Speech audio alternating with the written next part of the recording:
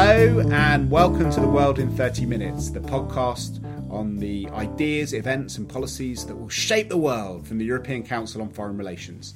My name is Mark Leonard and I'm Director of ECFR, and I'm very happy to be presenting a really important podcast this week.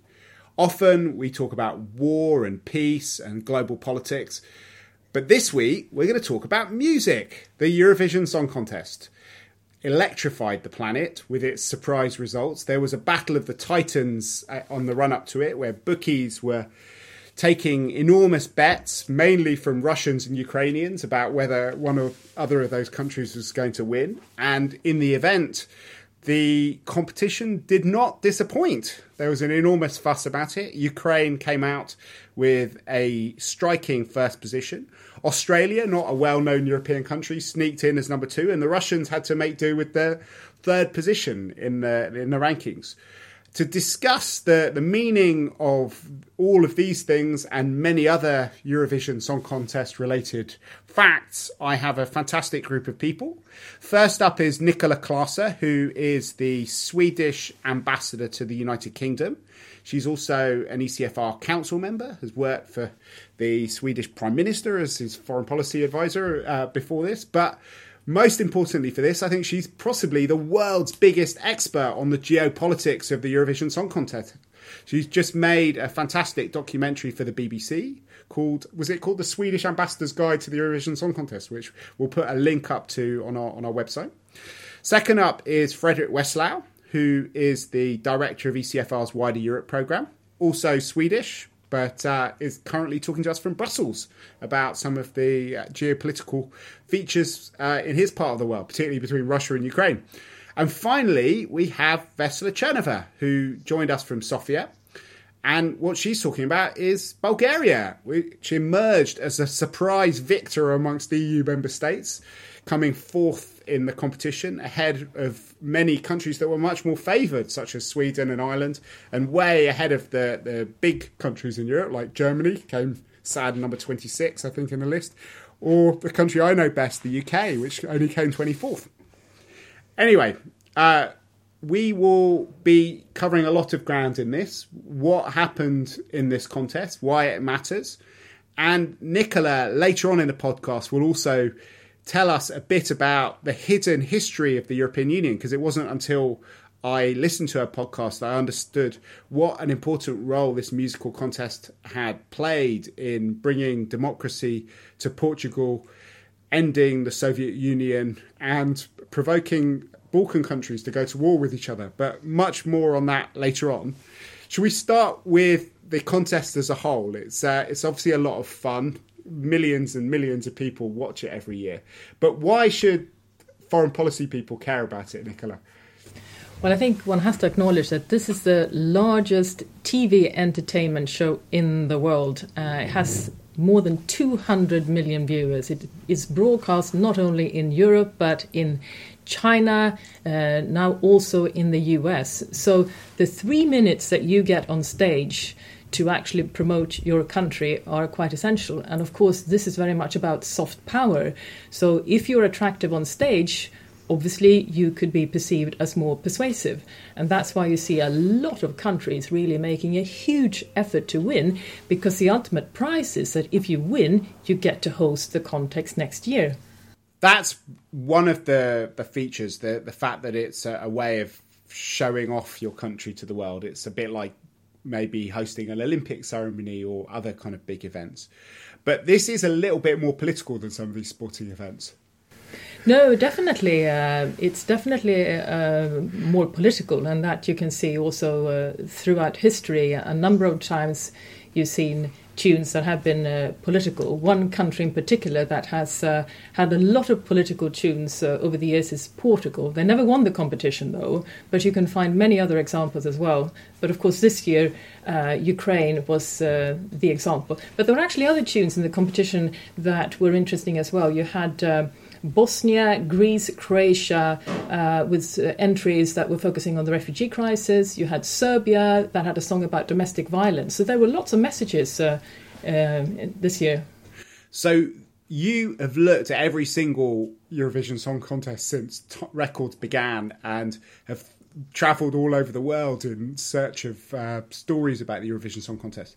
What were the things that struck you the most about this year's one? What do you think the top stories were beyond who won? Well, I think what was interesting was when you looked at the voting, because the bookies got it wrong this year. They because they didn't think about the jury votes. They were just looking at the popular vote. So the popular vote, that's where Russia won. But when you added the jury votes and the popular votes together, that's when Ukraine won. And were there any other kind of key votes which you think were particularly interesting? Well, I think it's quite interesting now that one talks about the tension between Russia and Ukraine. But if you actually look at how they voted, so Ukraine gave Russia 12 points if you added the votes together, and Russia gave Ukraine 10 points. So actually the people seem to manage, but politicians might be a bit upset. So, Frederick, you spend most of your time looking at the conflict between Russia and Ukraine on the battlefield and through the prism of sanctions and the implementation of the Minsk Accord. What do you think about the Eurovision Song Contest? Does it matter in terms of the relations between these countries? Well, I mean, what's quite remarkable is how much weight people in Russia and in Ukraine actually give to this competition. And I think, the Russian reaction has been quite remarkable to this. You have some very serious people, some high-level politicians coming out and sort of blasting the Eurovision and blasting the European Union for the sort of the result of the fact that Ukraine actually won. So it seems like people take it very, very seriously. And I think this is quite remarkable. Whether it actually has any substantial impact on relations or the conflict, I don't think so, really. But it's more a symptom of how relations actually are these days. So what have the Kremlin done? I learned from Nicola's podcast that in 2013, the Kremlin was pretty angry about the results, particularly the fact that Azerbaijan didn't give any points to Russia. And Sergei Lavrov was sent to complain about this, and Putin himself made a personal intervention on it. Have we heard much from the Kremlin since the contest?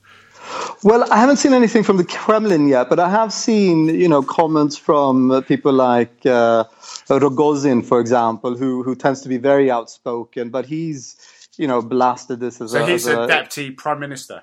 Yes, exactly. He was deputy prime minister. I think he's the deputy defense minister now. I mean, he blasted this whole event, and he threatened to sort of send a Russian pop star to the next Eurovision, who would sort of insult everybody there and just sort of basically sabotage the whole event. So for somebody like him of that stature to go out and actually express these things, show that he really does care about this, which I find quite remarkable.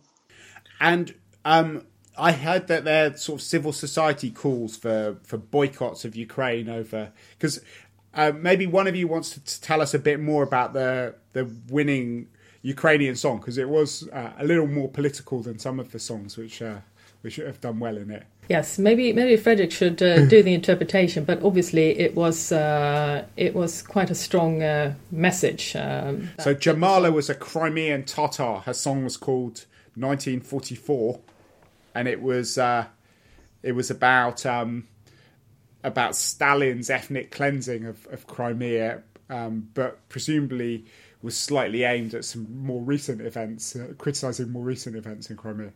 So the Russians were complaining about the song initially, but it was then brought to the attention of the European Broadcasting Union, and they decided that it was not political, because songs in the Eurovision Song Contest are not supposed to have a political message. So the Russian complaint was not adhered to. It has happened before, though, that songs that have had been considered to have too much of a political message have not been allowed to compete or been asked to change the name of the song or lyrics. And how much of Jamala's victory do you think was down to her musical brilliance, and how much of it was actually about countries making a point about territorial integrity of Ukraine and the fact that they wanted to teach the Russians a lesson?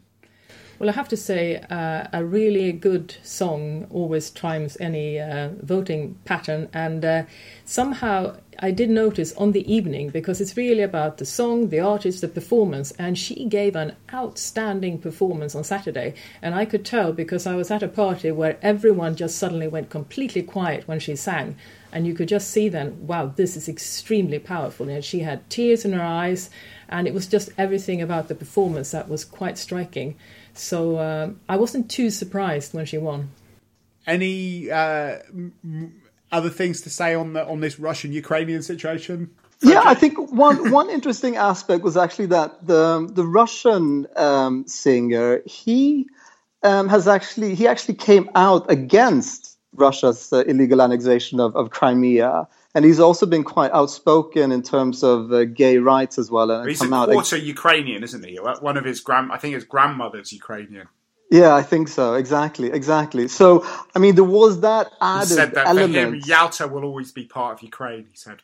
Exactly. Which adds another dimension to this whole sort of drama between Russia and Ukraine.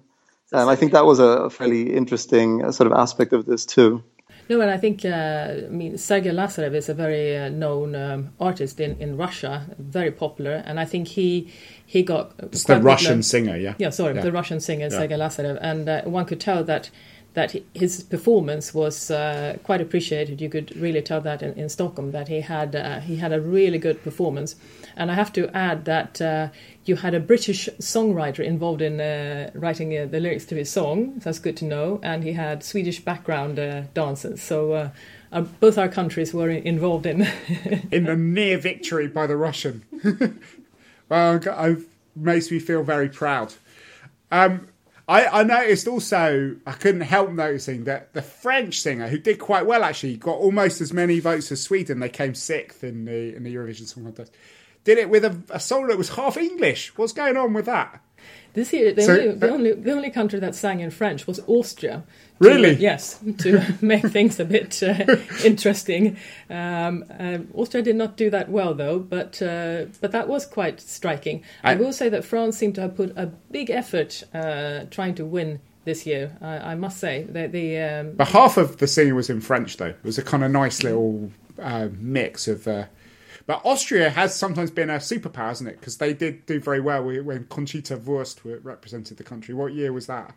That was, so obviously it was in 2014 that they won with Conchita Wurst. With the bearded lady. But Austria has had some interesting things going for them. When you had the invasion, the Soviet invasion of the Czechoslovakia, they decided to have a Czechoslovakian artist sing for them the following year, Karel Gott, who's a very famous artist in the region. So many things that have been going on. So why don't you tell us a bit more? Because I have to say, having listened to your documentary, for me, I'm never going to be able to think about European history in the same way again. I had no idea how important this singing contest was. Do you want to give our listeners a few of the kind of key highlights of European history is seen through the prism of the song contest? Yes, well, I think you have to first of all remember that when this all started in 1956, it was supposed to be a friendly battlefield where the love of music would unite countries in Europe. And at the beginning, there were only 7 countries. But then throughout the years, so many different things have happened. And I think the year 1974 is my favourite year, not only because Waterloo was a winning song. It's the year of my birth as well. So yes, and poor France, because a president had died, so the funeral was at the same day as the Eurovision Song Contest, so the French contribution was out. Then you had the Italians, they had a referendum on whether to repeal legislation on being able to divorce. So their contribution had the name C, which is, of course, yes. So they couldn't broadcast their contribution because they were afraid that it would actually affect their referendum on this particular matter. In the end, actually, no side won. But the other thing that happened... Maybe if they broadcast it, would have been different. Yeah, Ryan was very worried about that. So that's why I didn't broadcast it for several days. But the most interesting thing that year was that you had the Portuguese contribution that then started a revolution. So you had this artist that his song was the starting signal to the Portuguese military to start a revolution. And that, to me, is quite striking. That was pretty dramatic. So it was a song about the war in Angola, wasn't it? Absolutely.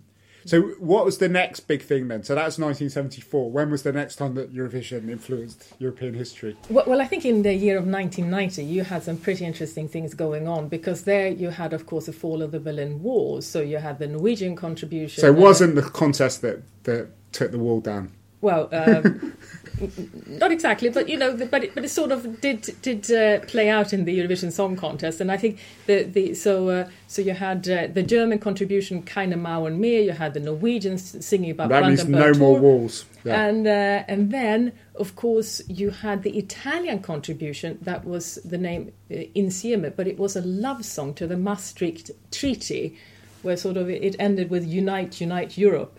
And I think Europeans were a bit. You think this contributed to the Danish no vote on Maastricht? Hard to tell, but it was quite something, I have to say. That year, actually, the UK sang about environmental issues, so it was a bit off topic. And what was it? So what happened next then? The Yugoslav. You had some good Yugoslav stories. Absolutely. So in 1993, during the Bosnia War, then the Bosnians figured that they had somehow to make sure that they could participate in the Eurovision Song Contest, but to get out of Sarajevo under siege was a very risky adventure. But they managed and made it to Ireland to compete, and got the 3 minutes on stage, and sang the song "The Pain of the Whole World," and it was quite moving. And the only problem was that they were very worried when they were on stage, and then afterwards, when the votes came in, that they couldn't connect with Sarajevo. So it took a while. And of course, people were really, really nervous that Sarajevo hadn't been able to pick up the contest. But then, after a while, they got a connection with Sarajevo. And so Sarajevo, here are our points. And that's when it was just, it was very, very moving. And then you kind of, what's the next big story, the next big political milestone after Sarajevo? Oh, but there have been so many. But the one in 95 affected Sweden, because we had a bit of a problem, as we did not award any points to Norway. And the problem was that Norway won. Now, do you remember that, Frederick? Yes, I remember this, but there's it's very relevant today as well, and I want to ask Nicola about the consequences of Norway not voting for Sweden this time around. There was a lot of booing in Stockholm on Saturday. That was a bit shocking. Will there be consequences for our bilateral relations? Well, I think I'm going to have to bring it up with the Norwegian ambassador. So, no. So in '95 it was really quite a big to-do as Norway won with the song Nocturne, and our ambassador in Norway, he had to use every skill he had to try to calm things down. So you both, in fact, we all know Carl Bildt very well, who's the former Prime Minister and Foreign Minister of Sweden, but also one of the co-chairs of ECFR. But not many people who know Carl Bildt could guess that he was a big fan of the Eurovision Song Contest. But he also appeared on your documentary. Absolutely, no, he's a real fan. And he has this fantastic outfit that he wears. I think he has two outfits, actually, but one is fantastic. It's sort of a retro green velvet jacket covered with rats that he wears for these occasions. Fantastic. But he's a real fan. What did you both think about the Swedish entry this year? I liked it. I wasn't sure that it was going to win, but I liked the tune. And what about you? Did it make you proud, Frederick? Yeah, I liked it. I thought it was quite catchy, but I didn't feel it was sort of powerful enough. There wasn't enough flair, and if you're going to perform in Eurovision, you need to be very ambitious, and it needs to be big lights and fireworks, and I didn't really feel that Sweden's contribution this year covered that. But overall, I think it's a very good song, and I think it will be a very popular song as well this summer. So the other big story about this year's one, and in fact we might have to ambush our editor Katarina Botel-Atsunaro, who's sitting here and producing the podcast, but she's German, and she's slightly hanging her head in shame at the fact that Germany only came 26th, last in the Eurovision Song Contest. Firstly, maybe you could talk a bit about that, whether there is a kind of national trauma in Germany, because I know that they were big. There's a big national process to select the winning entry. So it wasn't just the broadcaster that was kind of humiliated by this. It was about the whole, the whole German people who had their entry voted down.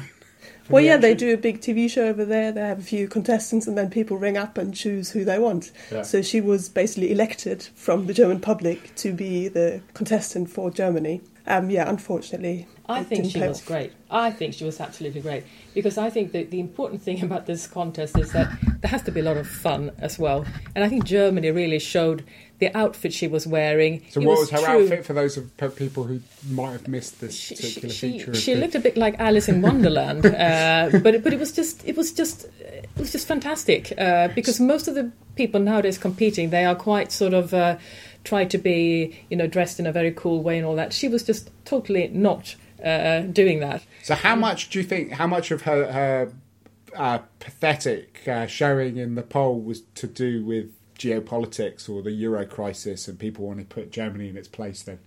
If her outfit was that good, sounds like she should have won on the outfit alone.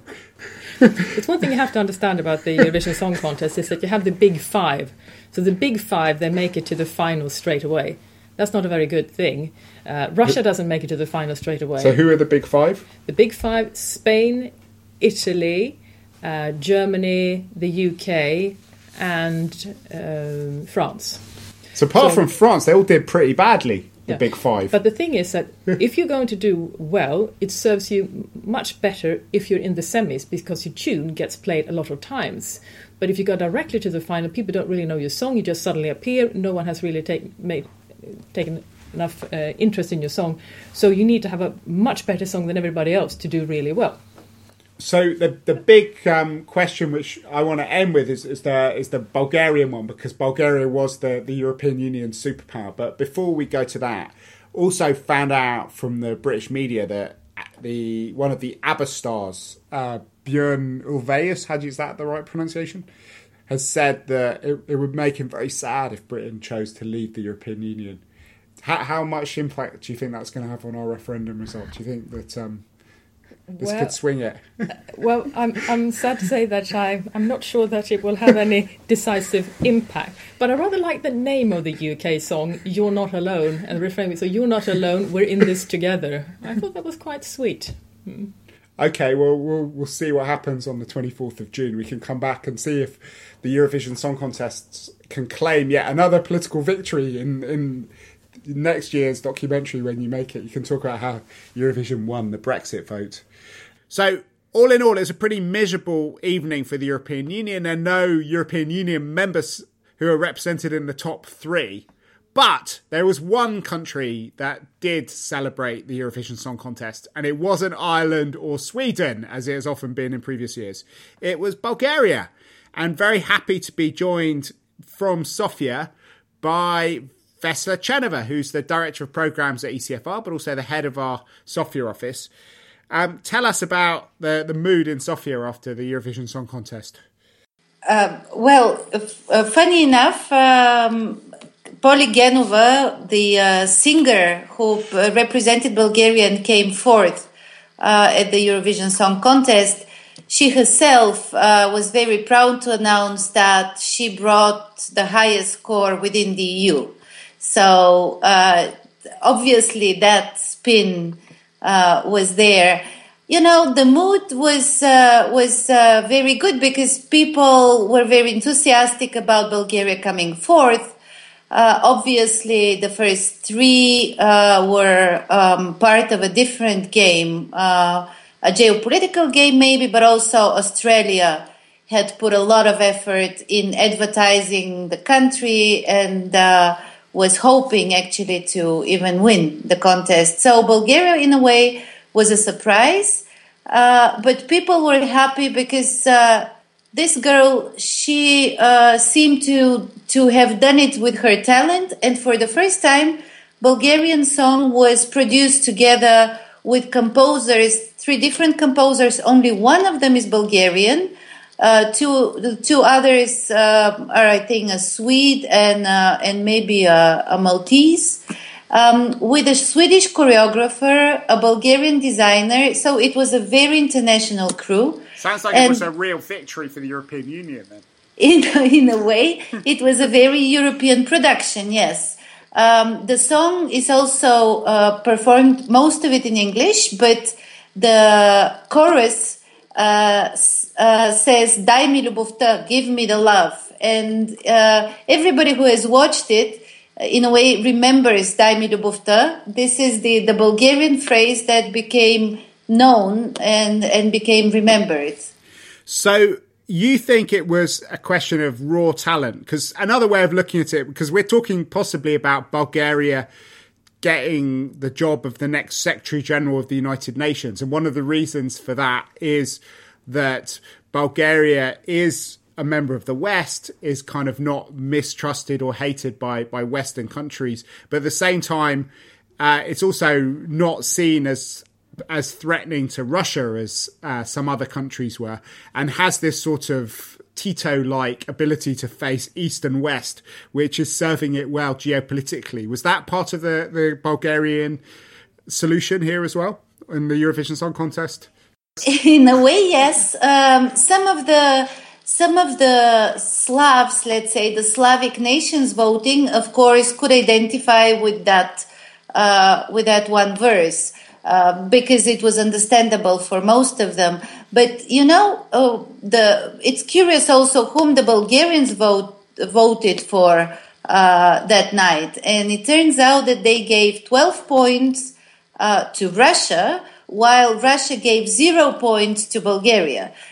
So this is also being commented very widely here, that while we seem to be really trying to be both facing East and West, our big eastern neighbor is not doing this anymore. Wow, so it's another tale of unrequited Bulgarian love for Moscow. How many votes did you give to, sorry, not you obviously, but the Bulgarians, how many did they give to Ukraine? I think Ukraine was second with 10 points. And is this causing massive backlash against Moscow in Bulgaria, the fact that you got nul point from the Russians?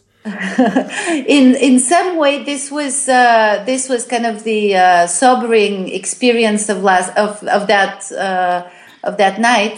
It is also remarkable because many people do see this as a kind of geopolitical game, even as a conspiracy of a kind. So this is why this fourth place of Poligenova is also internally significant, because it proves not only that talent, but also that talent with European professionalism work together, and this was, of course, very refreshing. So what lessons do you think the big losers of the night, like Sweden, Ireland, the UK, Germany, I think they came last. What could they take from Bulgaria? Those countries, probably some of them, like Germany and others, they probably don't put that much value to this. It's the show place for small countries who can march in the face of 200 million people watching them. And this is, of course, a glorious moment for them, or also for countries like Russia who want to win a testimony for them being an important actor. But I suppose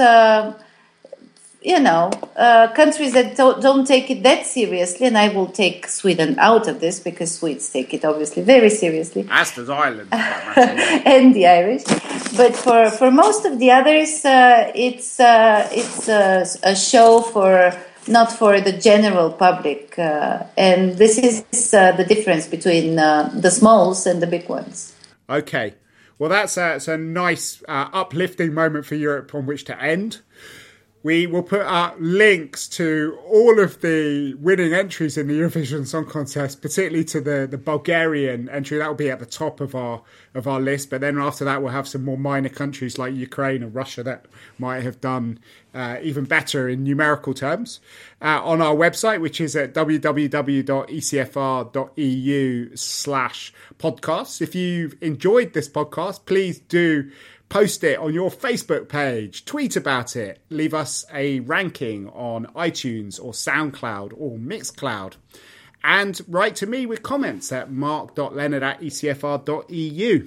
But for now, from Vesela Chernova in Sofia and Nicola Klaaser in London and Frederick Westlau in Brussels and myself, Mark Leonard, it's goodbye for now. The editor of our podcast is Katarina Botel-Azzinaro. Our researcher is Ulrika Franke.